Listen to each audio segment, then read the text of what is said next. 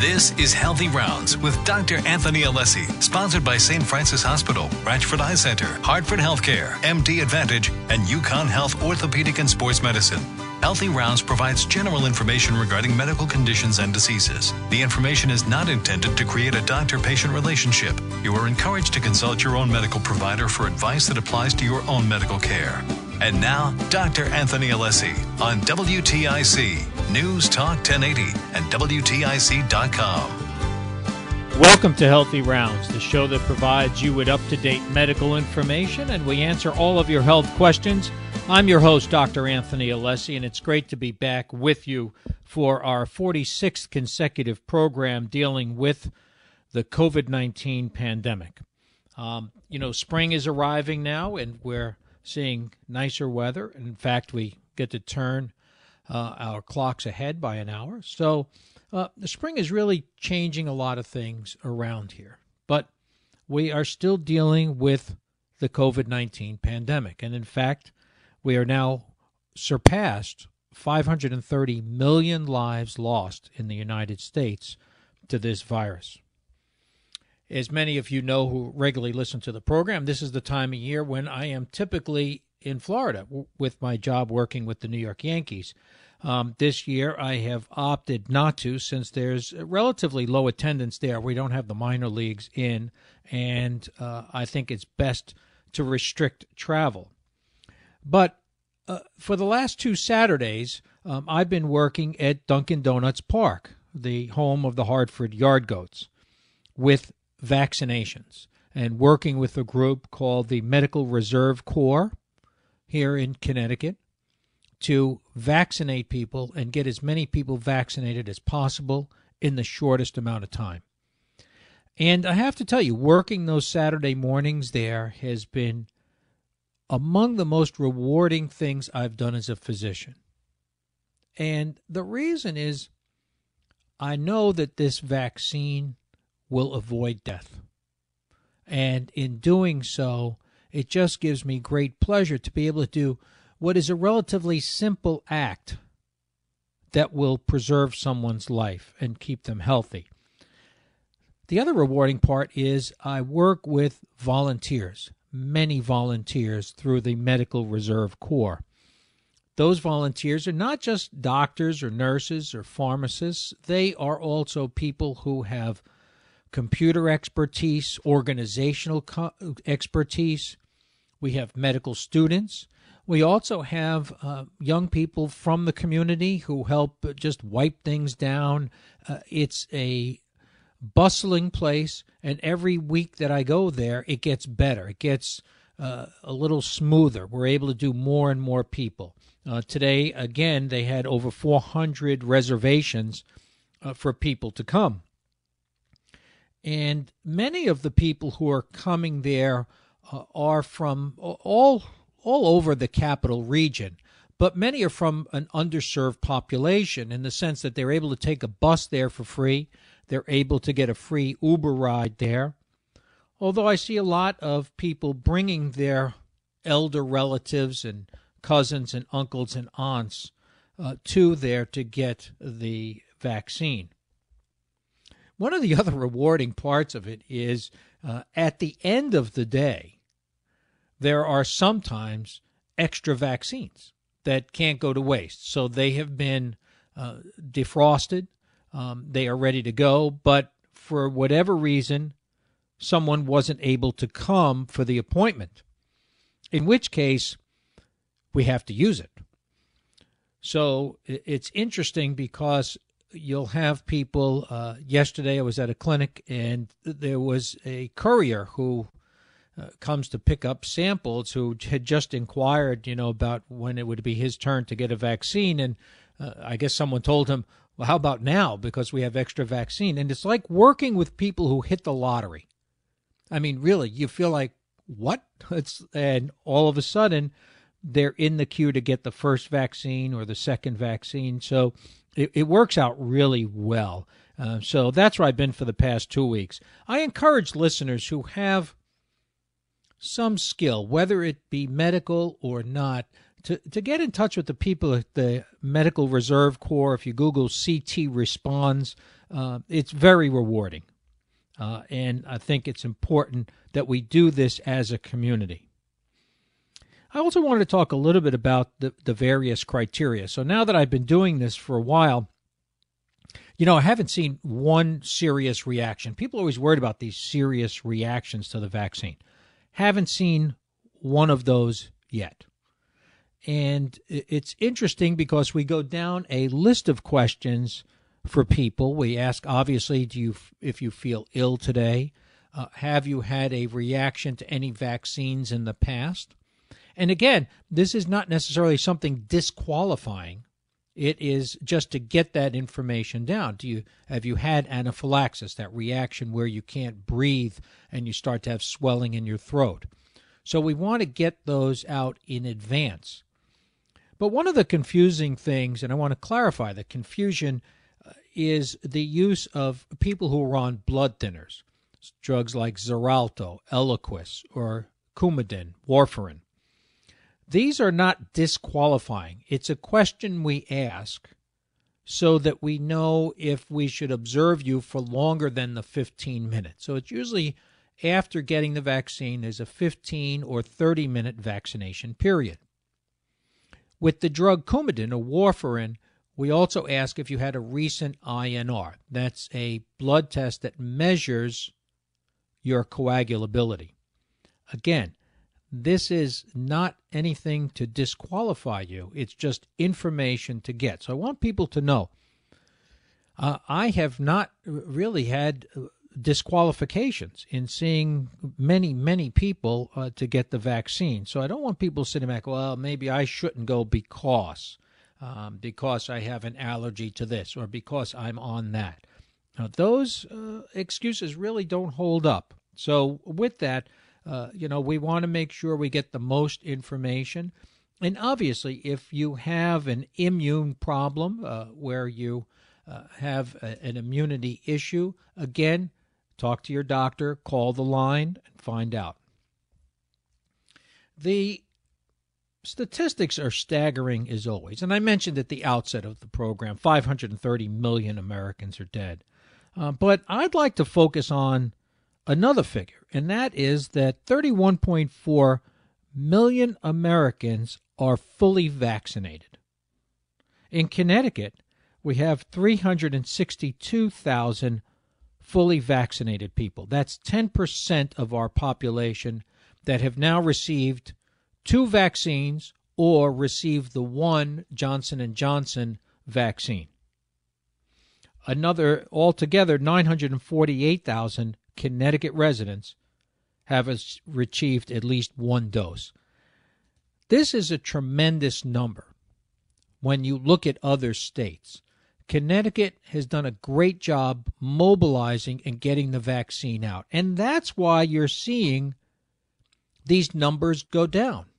Our positivity rate is dropping again. It was 2.47% yesterday. So as we get the vaccine out there, the numbers are starting to drop, and we are able to do more things. And we're going to talk about that in our next segment, in some of the new CDC guidelines for vaccinated people.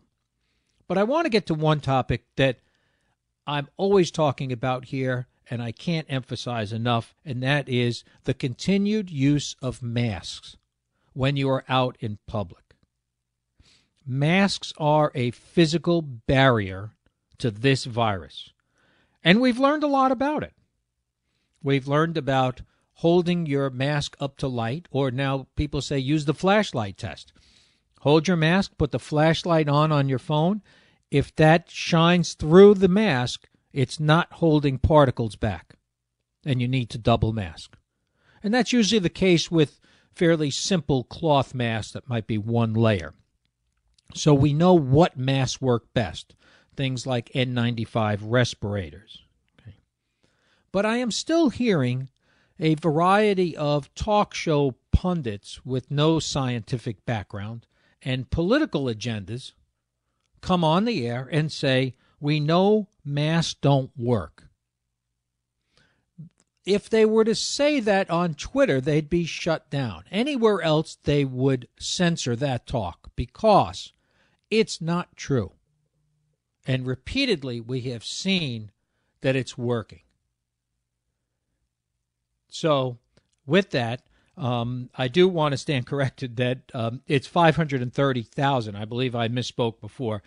It's 530,000 Americans who have lost their lives to COVID.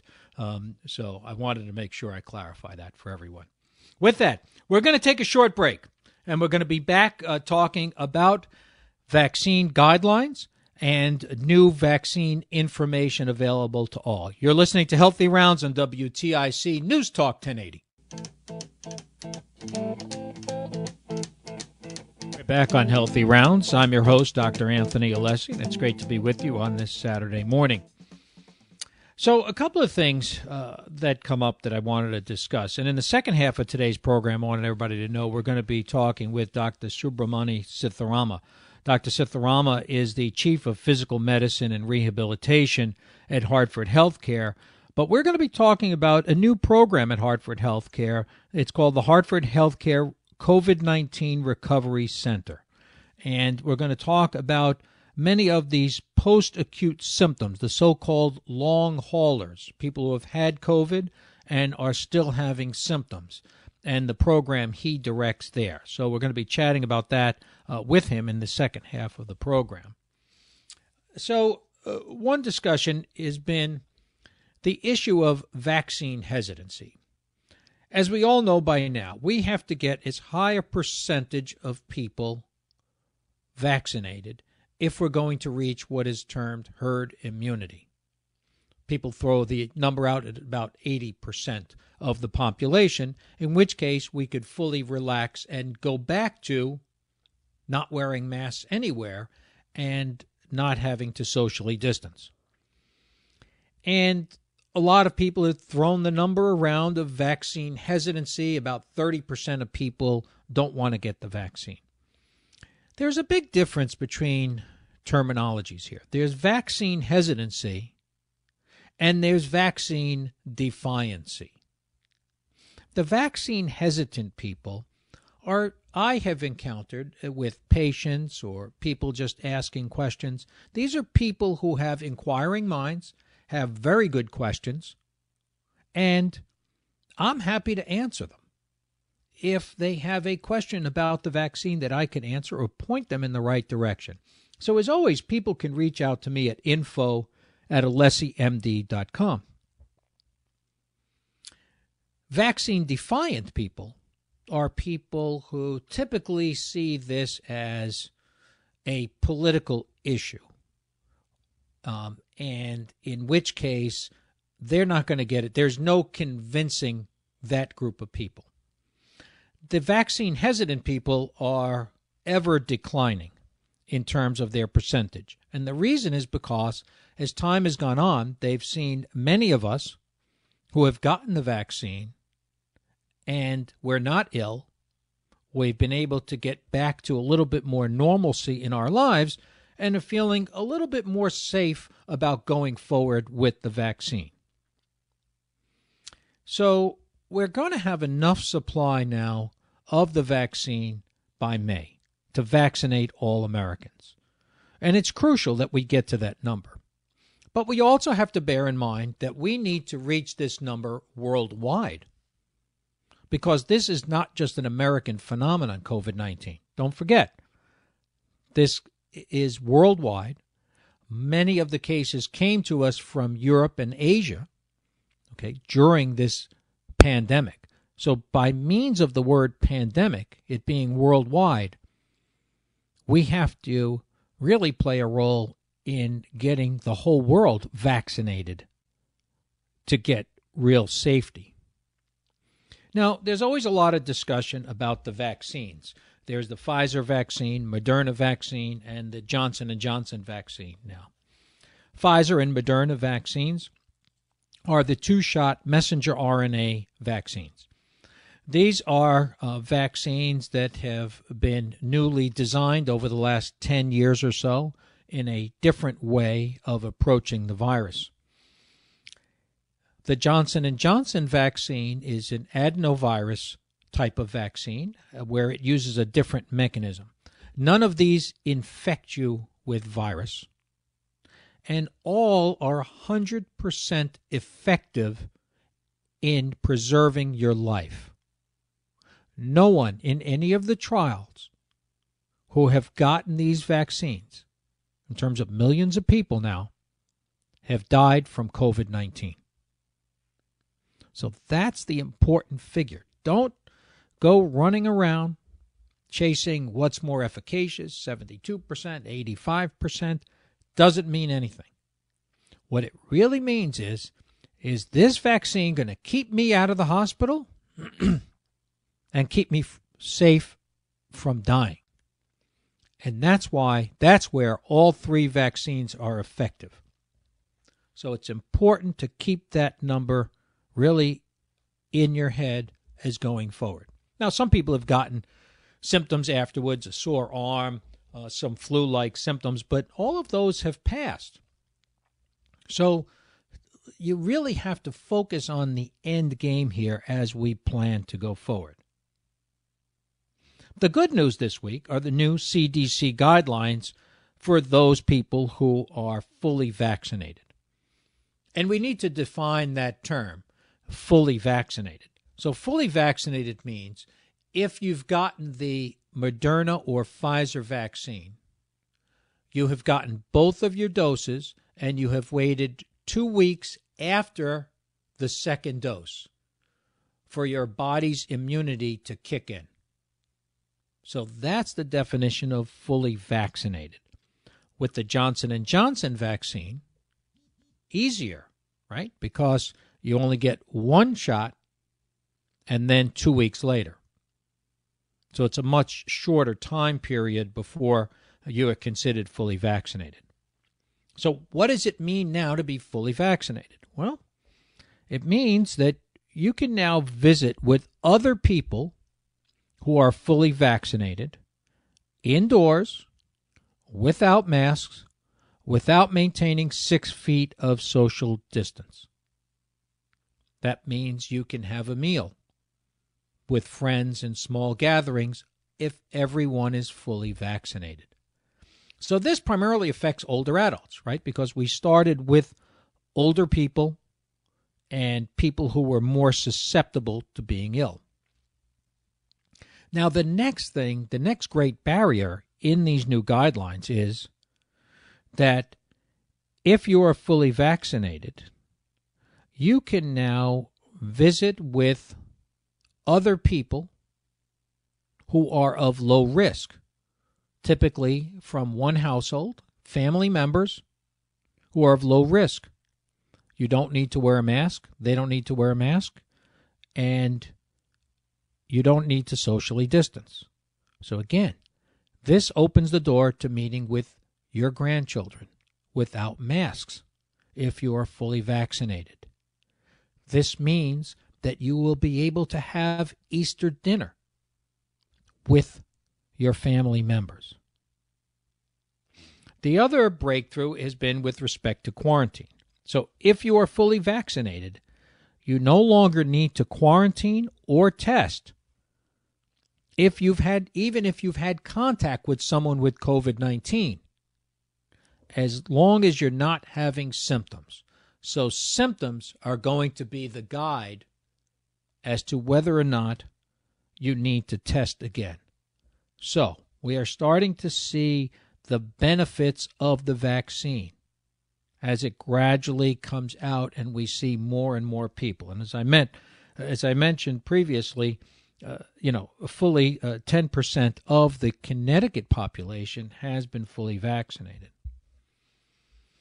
The next great hurdle for us is designing drugs that will attack the virus, a treatment for COVID-19.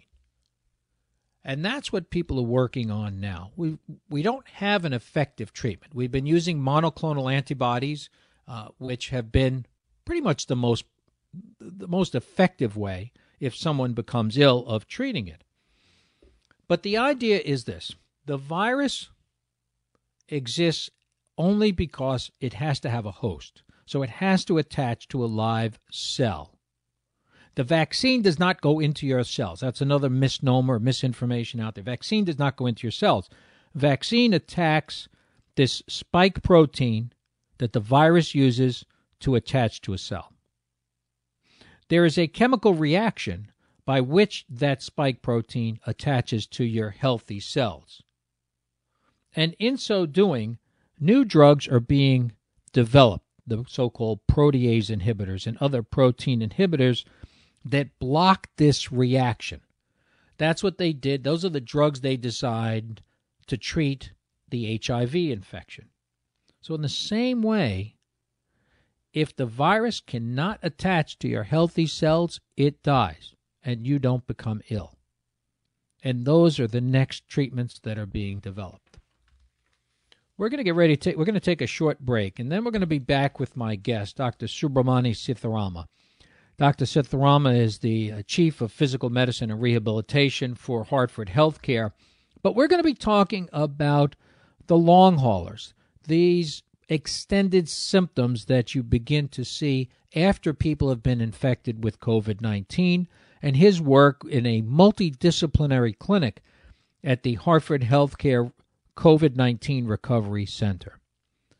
You're listening to Healthy Rounds on WTIC News Talk 1080.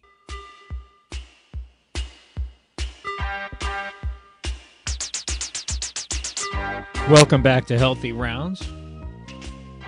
I'm your host, Dr. Anthony Alessi, and in this half of our program, it gives me great pleasure to have as my guest Dr. Subramani Sitharama.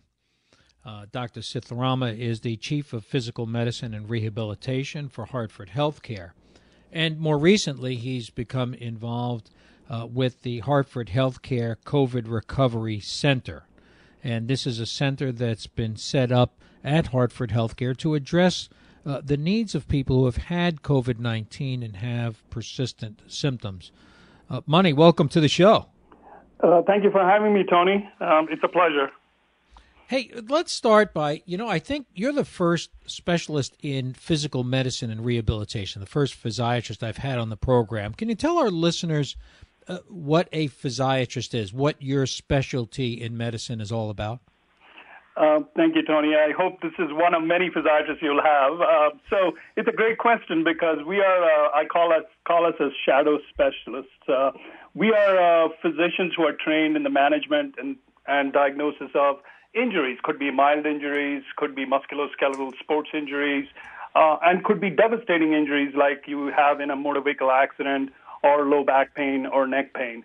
We also take care of people with impairments and disabilities from acute and chronic illness, which is very relatable to our discussion today, like COVID-19 patients who have physical and cognitive deficits after infection like this. We also take care of people with chronic disabling conditions like spinal cord injury, traumatic brain injury, and strokes, where we might be managing these patients for most of their lifetime. Uniquely, we collaborate with our colleagues when appropriate. We look at a patient globally. We don't look at one organ or one organ system. And our goal in management is functional recovery, quality of life, and wellness. That's what rehab is. All right. That's a great summary. Mani, so there are a lot of different terminologies out there. Most recently, Dr. Fauci has used the term post-acute sequelae of SARS-CoV-2, or PASC. We affectionately know these persistent symptoms and people who suffer from them as the so-called long haulers. How do you define what we're dealing with now, and why was the Hartford Healthcare Recovery Center established? So, Tony, when this whole pandemic started, it was all about severe illness. It was all about admissions to ICU and the mortality of the disease. And we were concentrating on the folks who were severely ill and managing them. And then in July, we started hearing reports from China and Italy about some of these severely ill patients coming back with persistent cardiac symptoms, pulmonary symptoms, radiological changes of lung scarring. Those were kind of those things. We were concentrating on that that group of folks. And then towards the fall, we started hearing about what our listeners know as the long haulers. These are people who have persistent symptoms, but they had maybe mild to moderate effects of COVID-19. So this is loosely defined, and if you look for a good definition, I would call them as people who have persistent symptoms 1 to 3 to 6 months after a documented COVID-19 infection. And we are unable to identify risk factors. So if we wanted to predict who would be a COVID long hauler, we know that people who have underlying conditions of anxiety, underlying COPDs, they seem to have more of a persistent problem with recovering from it. One of the providers called this as a tail recovery from an illness. Usually you have an illness, you take medication, you get better, but there seems to be a persistent effect in about 10 to 15% of these patients that have COVID-19 infection. So that's what I call them as long haulers. You know, Mani, we've dealt with this before with other viruses. For example, here we see people with symptoms after they've had Lyme disease, or we see people who have had other different viruses having long-lasting symptoms. Do you think it's just the sheer magnitude of COVID-19 that's precipitated this effort? You mean the effort of having long haulers? Is that why we're paying so much attention to it when you and I have seen post-viral symptoms in people for years? Right. So flu has a 0.1% mortality. COVID has 10 times more of a mortality. It has been devastating to our to the U.S. We have had more than 500,000 deaths. It's been devastating to the state. So it's a pandemic of huge proportions, and you don't think of Lyme disease or the flu as a major pandemic. We had Ebola. It was very small. It's a virus that basically kills its host, so it doesn't really spread as well. So it wasn't as devastating, and we didn't think about that as much, and we didn't see a lot of long-term effects because the host essentially passed away. Some of the SARS infections that we saw in the past, they just people got resistant and it went away. So with COVID-19 right now is devastating. It's affected globally, and we are seeing persistent symptoms, and we don't seem to have a handle on the science as well as we had with the other viruses, and I think we will at some point. So even with COVID, the long haulers, the COVID Recovery Center was established by Hartford Healthcare to give patients an access, because there are a lot of people struggling with these kind of symptoms. So they have access to a multidisciplinary medical team that can help them sort through these symptoms. But we are also learning. We are trying to come up with a very efficient continuum of care to take care of these patients. We are collecting data. The question is, what is actually a post-COVID symptom, and what is from an underlying symptom, and what is just a subjective symptom?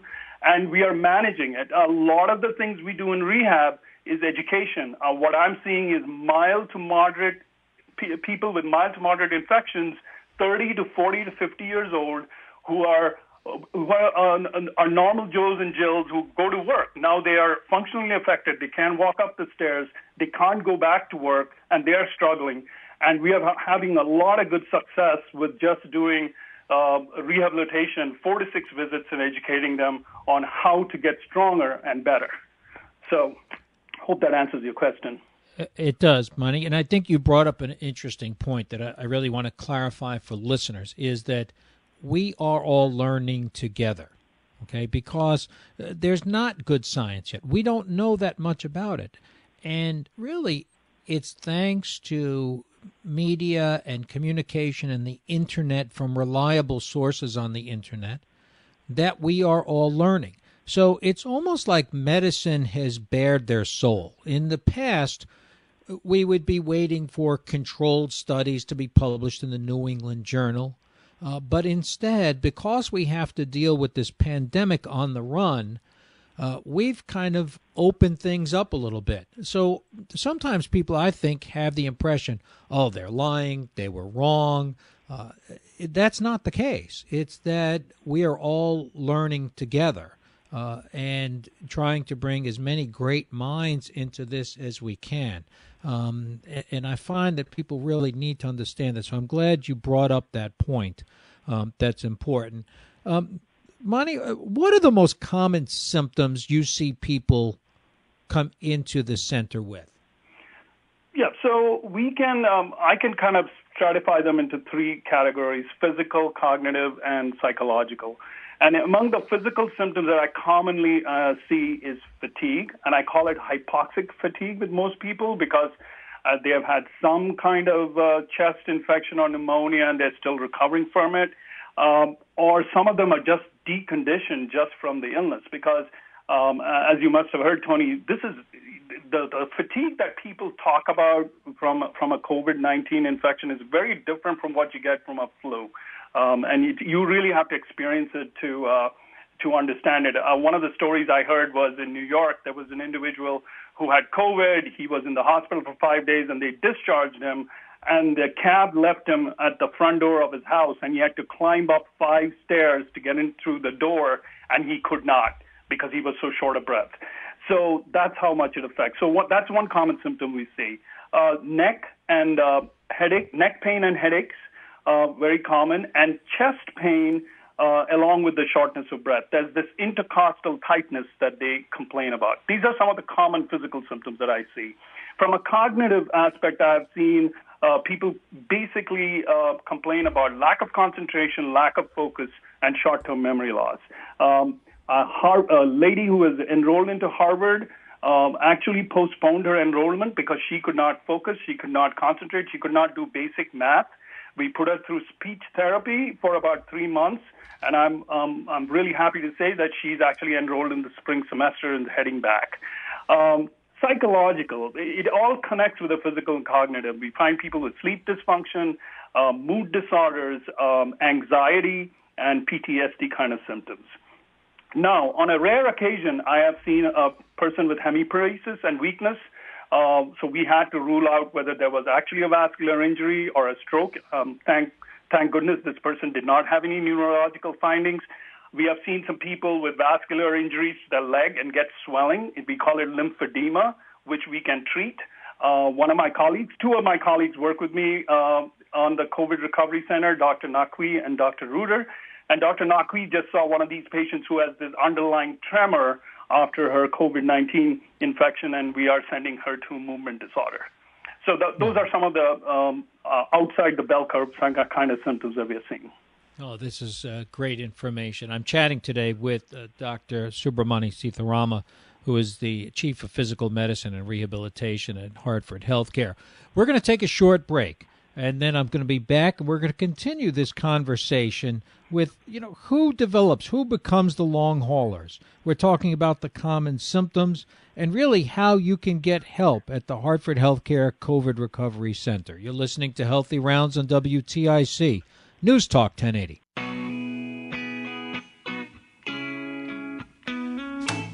We're back on Healthy Rounds.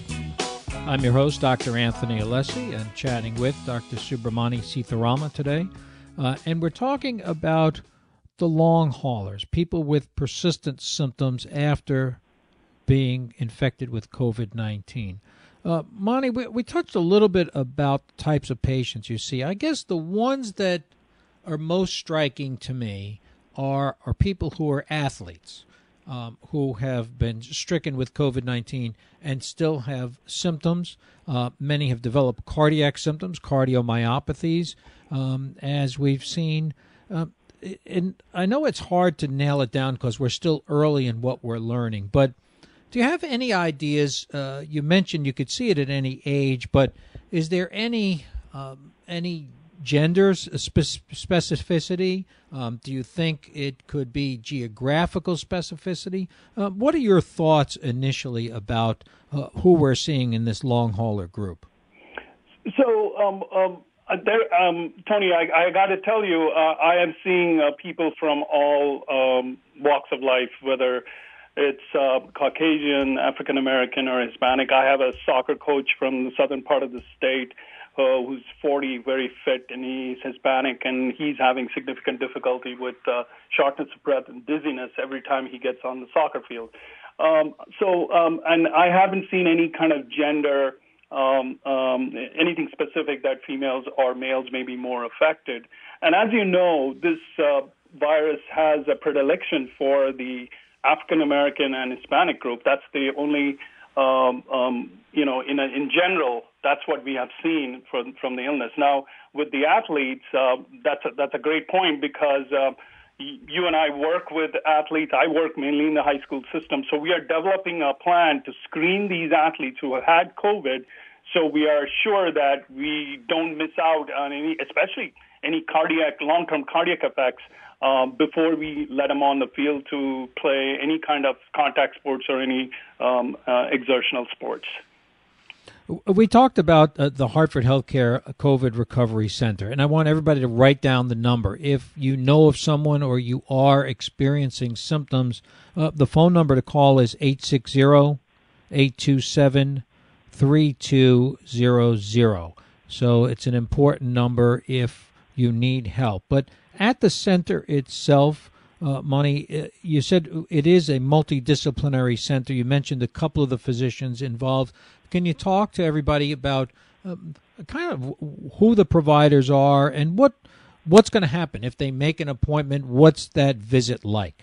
Great question, Tony. So for the listeners, you call this number and you will immediately be connected with one of our 4 or 5 primary care providers who provide a triage. So they look at your subjective symptoms, and then they will send you referrals to the multidisciplinary team, which includes cardiology, pulmonary, general neurology, neuropsychology, behavioral health, and obviously rehab medicine. From a rehab medicine standpoint, if there is a referral to us, we have made a commitment that we will get you in within 24 to 48 hours.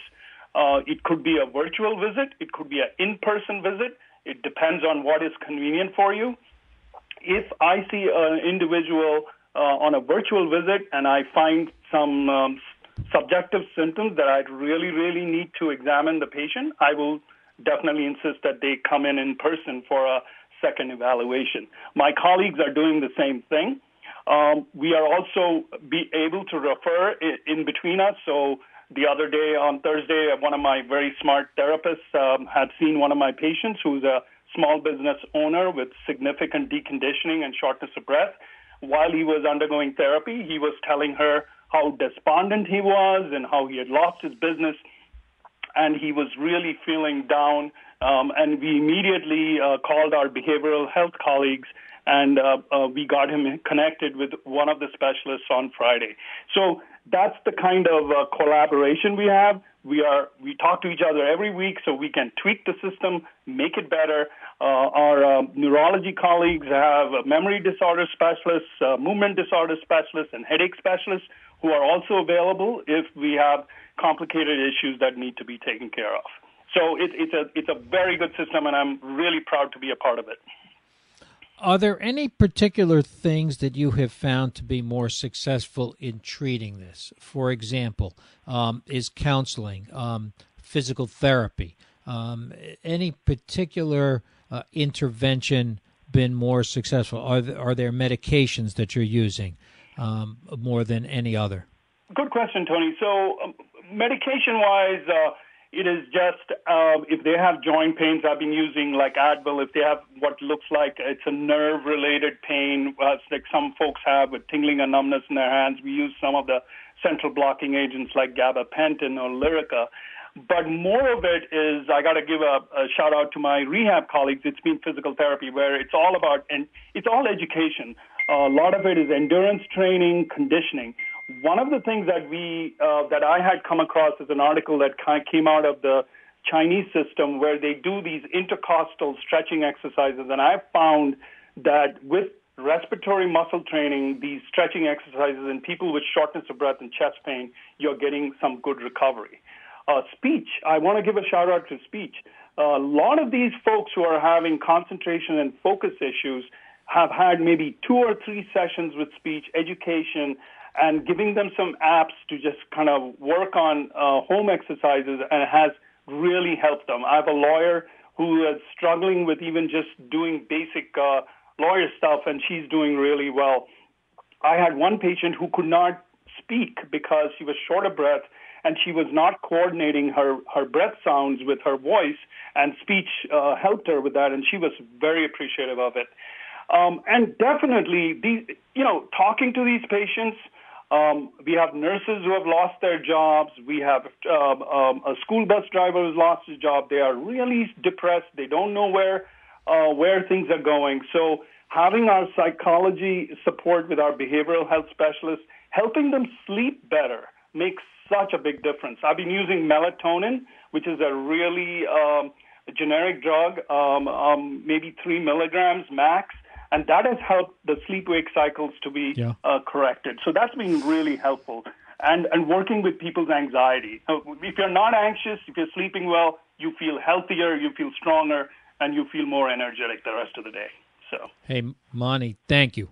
Those are all very helpful hints. But really, I want to especially thank you for the time you've spent, not just with us today, but all you're doing at the Hartford Healthcare COVID Recovery Center and all your work. And I guarantee you won't be the last physiatrist on this program.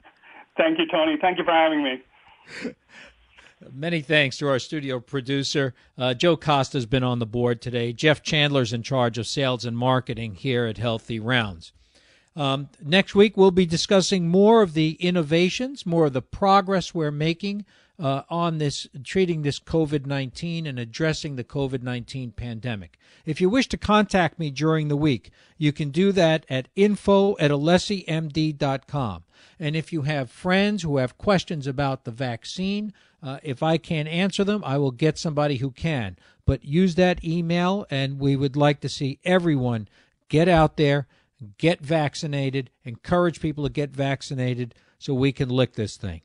Until next week, this is Dr. Anthony Alessi. Please stay healthy. Need an eye exam? Emergency eye care? Do you need treatment for cataracts, glaucoma, diabetes, macular degeneration? Do you need a contact lens fitting? Call me, Dr. Mary Gina Rashford with the Rashford Eye Center in Berlin. Rashford Eye Center is on the cutting edge. RashfordEyeCenter.com. This has been Healthy Rounds with Dr. Anthony Alessi, sponsored by St. Francis Hospital, Rashford Eye Center, Hartford Healthcare, MD Advantage, and UConn Health Orthopedics and Sports Medicine. Be sure to tune in next Saturday morning at 11 for more Healthy Rounds on WTIC, News Talk 1080, and WTIC.com.